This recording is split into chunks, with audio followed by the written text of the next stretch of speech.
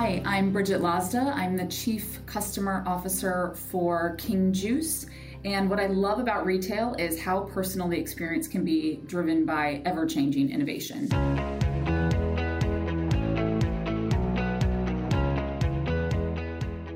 From New York City, you're listening to Retail is Your Business, covering the intersection of innovation and business in the retail industry.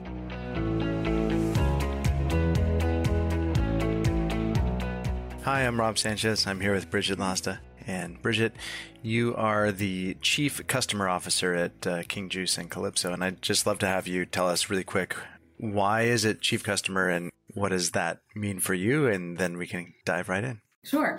So I think some people in the industry would consider it a sales, but we are a customer-facing organization, and so Chief Customer keeps the customer front of mind. But really, my responsibility is to lead our King Juice, our Calypso sales organization and business, which is domestic and international.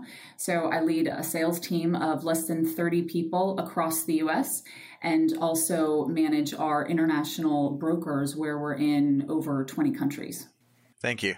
I want to dive a little bit into the history of Calypso and how you came about. I did a little bit of reading beforehand, but always better to hear from the person themselves.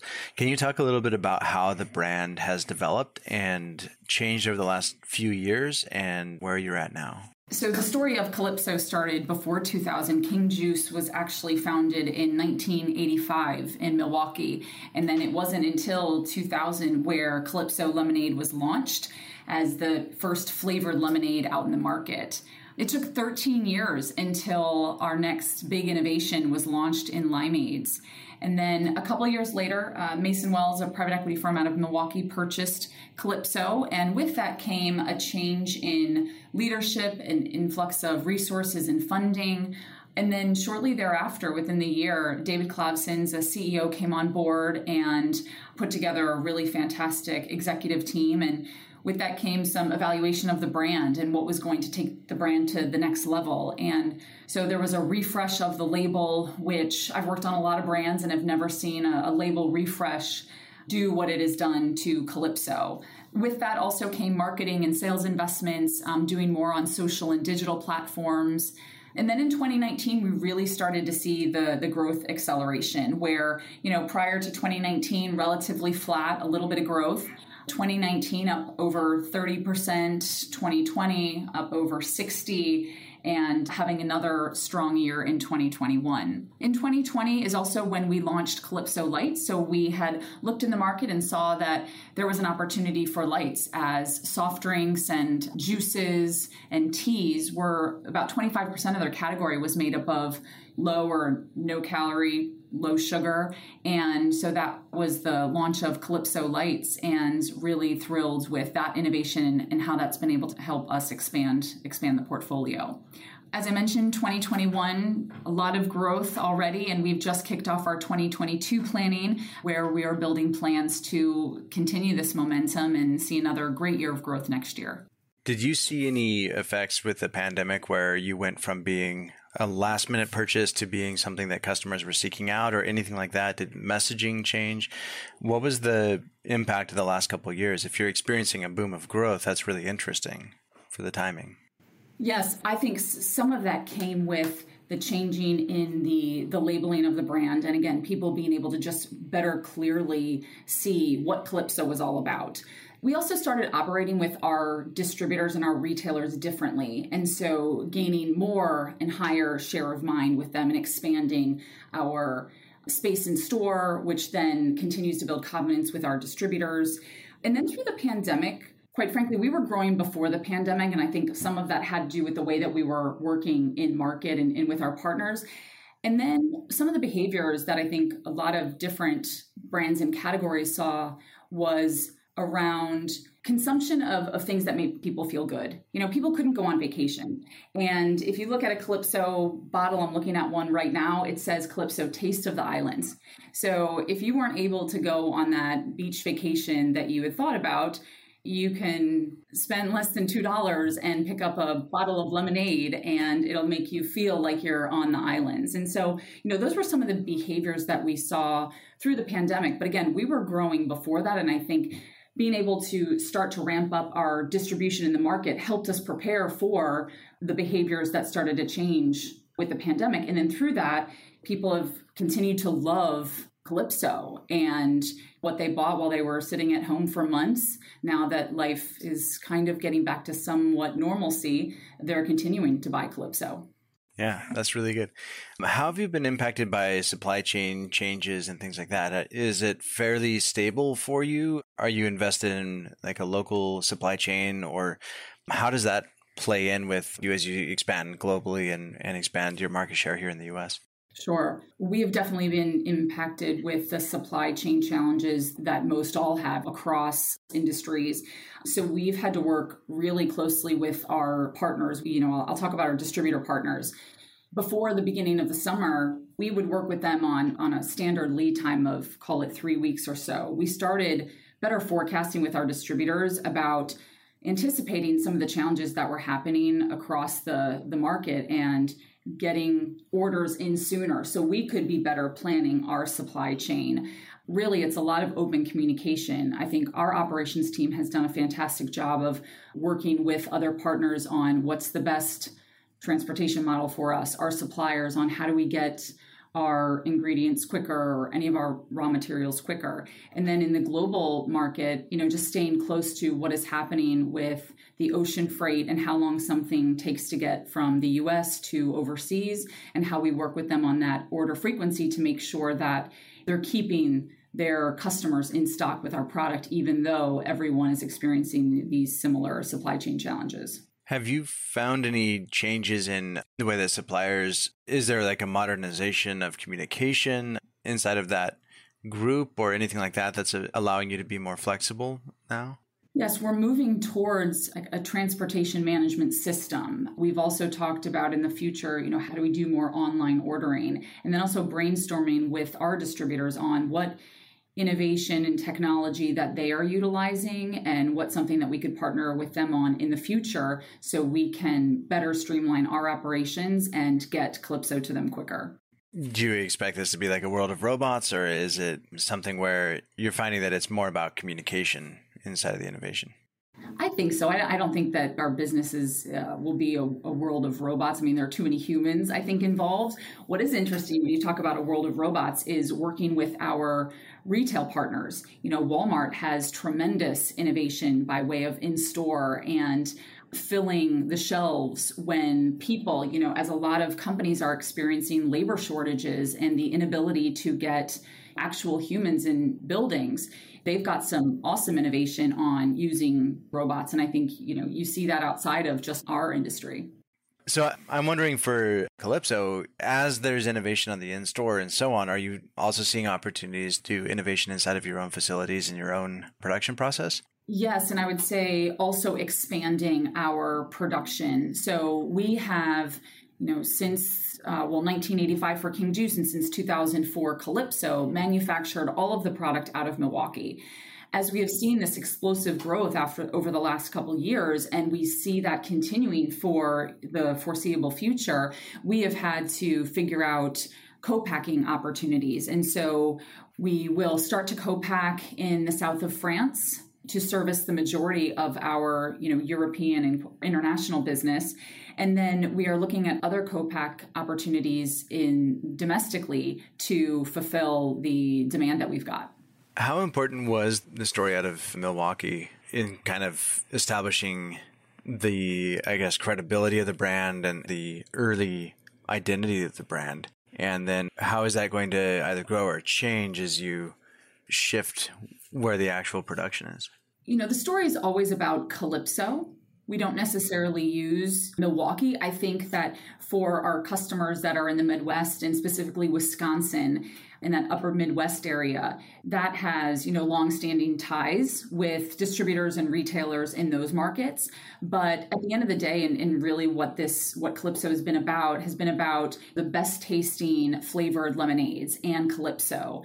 When you asked about the timeline of Calypso, and I mentioned JoJo and using JoJo, sharing stories on the back of the bottle. So that's really what it's about. So it doesn't matter where we produce the product. People are still going to get the best flavored lemonade under the Calypso name, regardless of where it's manufactured.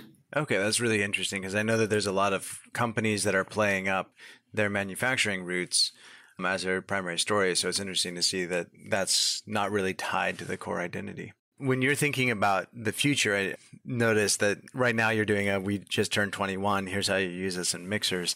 Do you see other categories that you might expand into and grow the same way that you were able to see that opportunity and jump on the light? And actually, like back historically, you did it with limeade too. Right. So what I'll tell you is we've got a very robust innovation pipeline. We are first and foremost focused on the core. We are still under 50% ACV or distribution nationally. So there's a lot more work that we need to do in our core portfolio to make sure that we are getting that into retail and into people's hands. But we've got a great innovation pipeline with, I guess, the biggest difference launch being the Calypso Lights. But we're testing a lot of different things to see how it would play out and trying to stay ahead of the innovation curve.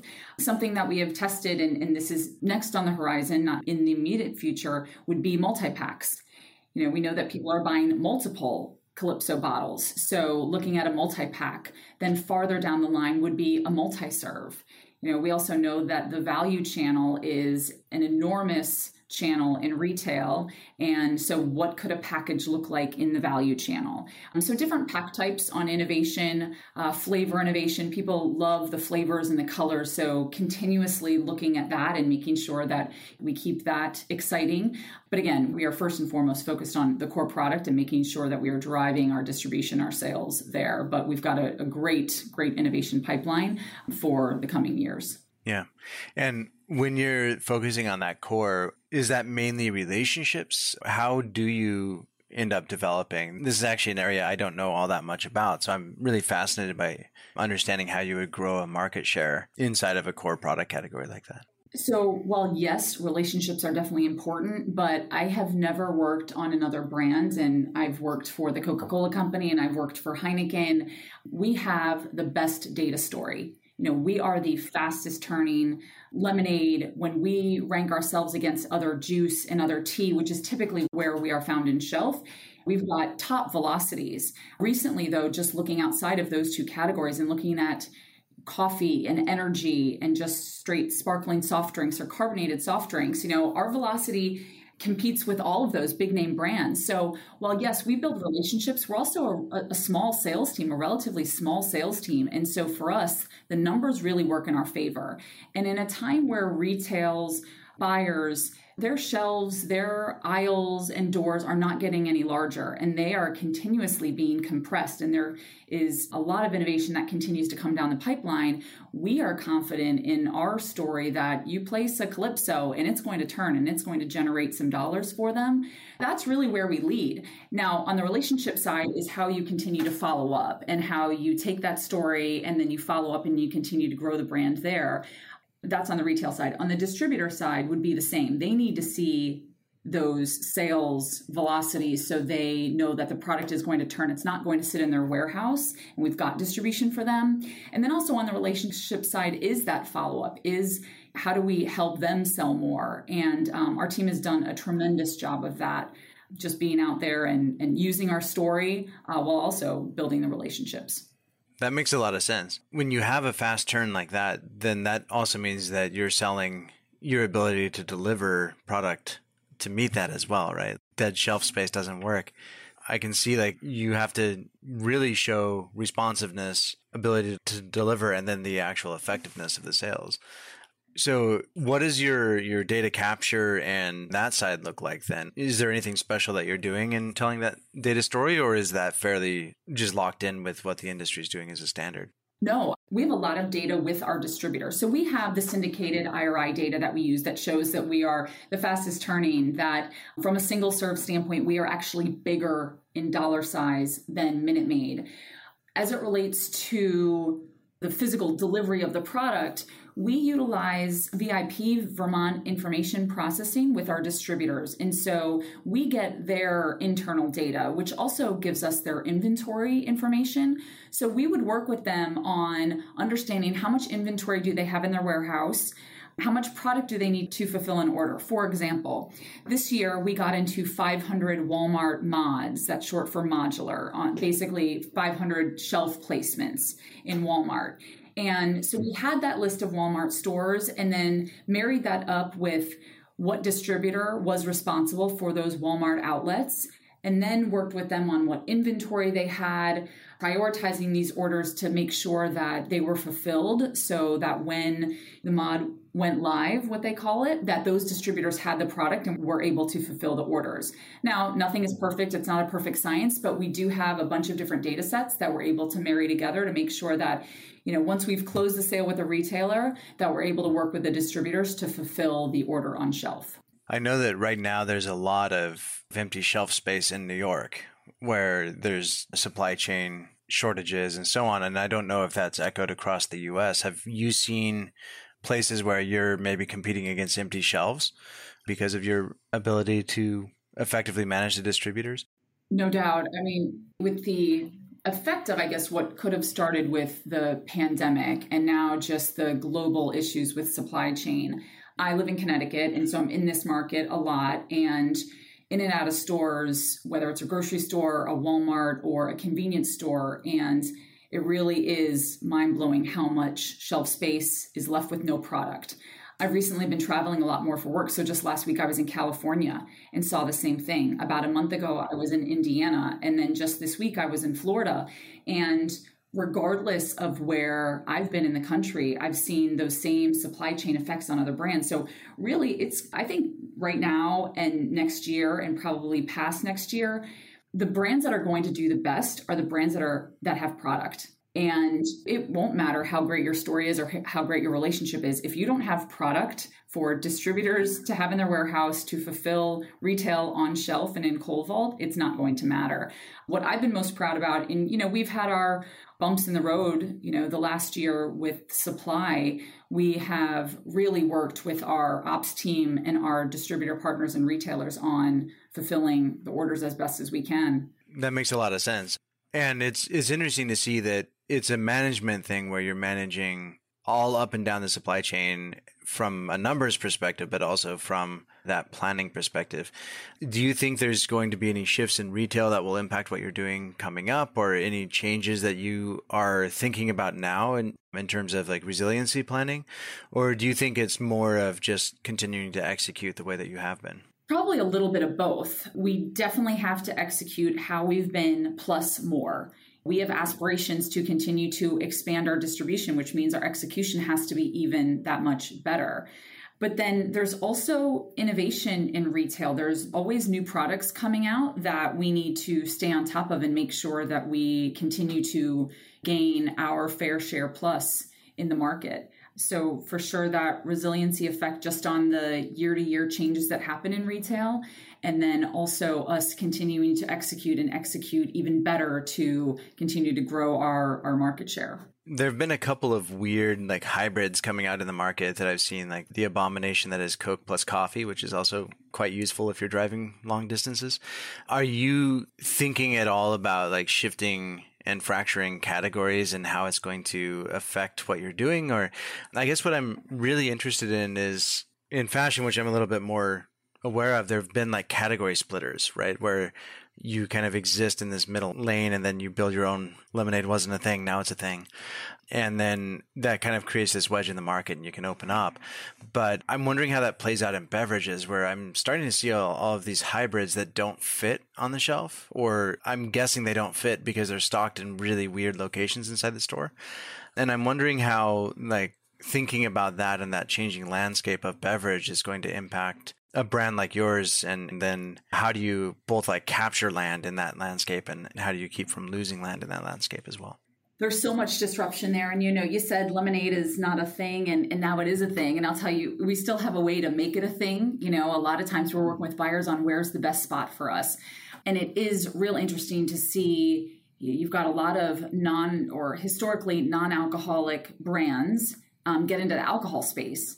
And that's something that actually Calypso had done years before. And it's something that we recently reformulated, and we won't commercialize anything right now at the moment, but we know that we could in the future. And I think that's some serious disruption. You've got a great loyal following in the non-alc space, and then you're able to come out with something for the adults in the alcoholic space. Flavor innovation and how different flavors come to be. We've got a great flavor provider, and he's all over all the different innovative flavors and what's new and exciting. That's something that I think just always drives excitement.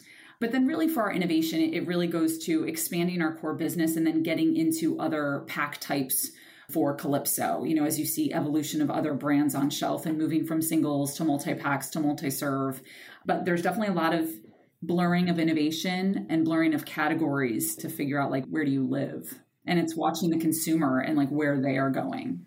Yeah. As someone who doesn't drink alcohol, it's been really interesting for me to see the rise of non-alcoholic beverages that are in the adult category. I'm wondering if that's a space where it's almost like let other people go first and then follow. But is that something that you're looking at where most of your flavors right now, if I was to think about them as a consumer, I'd be thinking about them as something I'd have at lunch or something I'd have while relaxing versus something I'd have while listening to jazz I'm wondering if there's room inside of that for what you're doing, or is that off of the brand that you're creating? No, I don't think so. We talk a lot about occasions, and you see that from a pack type, but with what flavors, or I guess within this space, we had teas at one point, Calypso teas, and that's something else that we're looking at commercializing. We had teas and lemonades before. So, you kind of break that, as you were saying, lunch or a snack and then to jazz. So, we're looking at some of that flavor. Yeah, there's a lot of opportunity. I did see a coffee and lemonade, and I tried it out because it seemed like I didn't expect it to last on the shelf that long. I would say that it probably won't last on the shelf that long. But you got to give people credit for trying. But that's really when we go back to our data story. We have got proven brands and flavors that work on the shelf. And while I'm a huge proponent of innovation, like I said earlier, retailers only have so much space on the shelf and distributors only have so much warehouse space. And so for us, we stick with, we are the fastest turning. You put us on shelf and it's going to turn, and you don't have to worry about that other concoction and not knowing what that's going to do. So Minute Maid kind of became, they're almost like a generic brand now. They're just that's their thing. And you've come up and passed them. What do you think from a trademark and story and resonance side? Are you playing up the fact that you're beating these old incumbents? Or do you think that that's kind of a story that's helpful in the data side, but not helpful on the customer side? So it's definitely helpful on the data side. What Minute Maid has going for it is they're part of a larger portfolio. So someone can make a decision to place Minute Maid, and it really doesn't have much to do with Minute Maid. It has to do with the rest of the portfolio that they're a part of, and that's the designated space for that segment.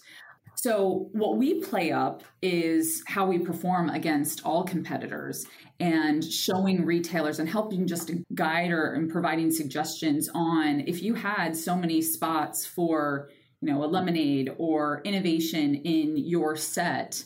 Here, if we're not currently in distribution with this retailer, we would put ourselves in their data set to show here's how we would perform in your set and be able to show them that instead of playing up just one. And then many times they're able to see it through the data and then realize that, again, we're going to be a fast turner for them. I really enjoyed the conversation about just for me, a lot of new learning about how to think about the numbers and the presentation and the brand story and so on in the context of the shelf and the retailer. I'd like to talk a little bit about the people that make that happen and the development of the team that you've put together and how you're playing and growing that team. And just the fact that 30 people is covering so much territory is very interesting as well. I'd love to just start there and see where you want to take that and what you want to unpack. Yeah, great. Thank you. No, it's probably, one of my most favorite things to talk about because we've got a fantastic brand with Calypso and that can get us so far. And then really we've put together just a fantastic total company team with all that's been done across King Juice. And then specifically, as I think about our sales team, the way that we have restructured, and I'll really just start there and then talk about some of the capabilities that we've built with the team to utilize the data, like I was telling you, that has really helped us continue to sell. So when I first joined, again, we were probably about 20 people in sales, so we really haven't added that many people. And we had split the country in half. We had a sales director on the East and the West that really focused on our distributors, and then a key account director or a customer sales director for the East and West that did the same thing. And while we probably wouldn't meet with a lot of our distributors and retailers on a real frequent basis, weekly, we're more meeting with people a couple times a month, but there are some distributors and retailers, it's a couple times a year. So one of the first things that we did was we broke the country into 4, Northeast, Southeast, Central, and West, the way a lot of like the retailers and the distributors operate.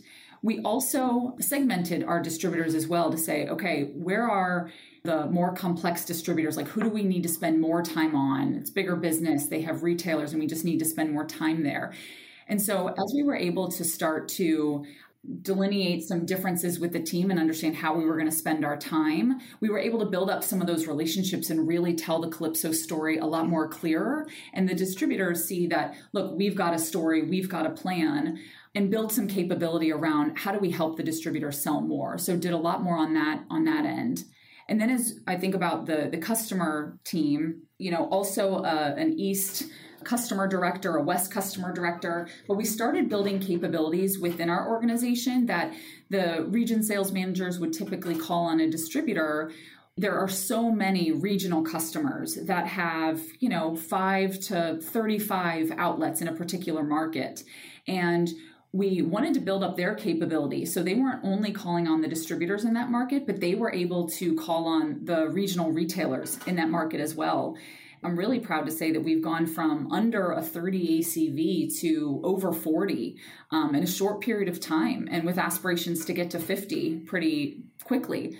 And so with that came the capability building of better understanding our data, the VIP that I mentioned, the IRI, and just a clearer way to tell the Calypso story. And the team's done fantastic, and the results are there to prove it. As you were going through the exercise of splitting up and breaking it down, did you find anything that surprised you inside of the data? Were you finding that maybe like local convenience stores were converting higher or anything like that kind of stood out as an anomaly?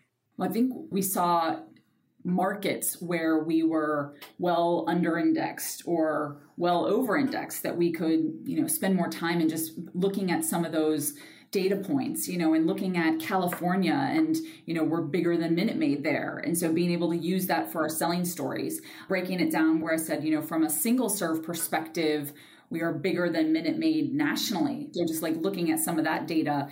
And also with the distributor, looking at their information and, like I said, having the data to review with them their sales, their inventory, which really hadn't been done. I think it's when David came on that they got the VIP data, where then the regional sales managers and directors could have that conversation with the distributors, where previously it was the distributors providing us that information versus the other way around, where we could be more proactive with it.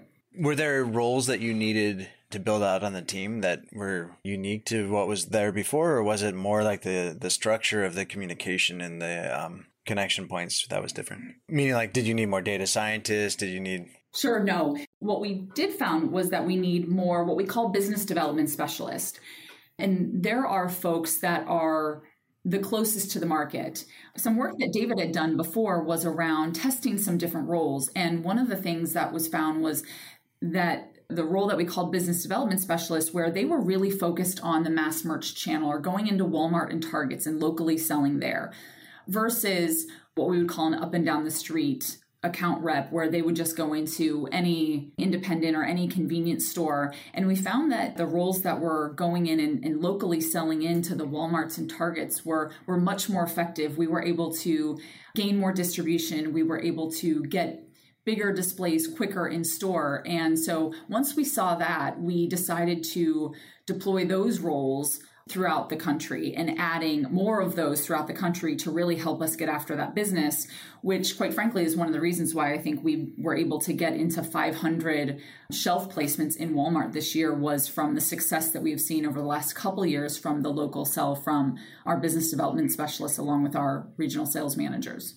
Was that a role that you were able to basically just retrain internally, or was that a new hiring process with a different skill set to start with? Those were roles that we had a few in place, but that we needed to hire for. And then they're already showing to be able to be roles to be promoted into our regional sales manager roles. So we're building a bit of a hierarchy in the sense that there's more career pathing here. So someone could come in as a business development specialist, get a lot of success out in the market, and then a regional sales manager role opens, that role being more specific to calling on distributors and retailers, and a BDS potentially being promoted into that regional sales manager role. And then the like of a region sales manager role, having developed the capability of working more deeply with the distributor, beginning to call on some regional retailers, be prepared to be promoted into a director role in the future as well. I really love that we spent so much time on the team. I think that it's interesting to see how you had restructured and rethought that. Are there any final thoughts that you kind of want to wrap up with, both about your team and then about the overall brand and story? Sure. What I would say about the team is it's one of the best teams that I've ever had the chance to work on. You know, we're unlike other teams that I've been a part of where we don't have the same type of resources from coming from another big company. So our team really has to grit it out every day, and they're just doing a fantastic job. And we've got this phenomenal brand in Calypso that enables us to do that. And this story that's like none other that I've been a part of, and to be able to go in and share that and show distributors and retailers how we can grow their business has really been fantastic and really exciting. Well, thank you so much. I really enjoyed sitting down and talking through everything with you, and thank you for taking the time today. This has been Retail is Your Business, produced by Mouth Media Network. Copyright 2020. Your brand message can be on this show. Email us to find out more at podcast@mouthmedianetwork.com. Thank you for listening.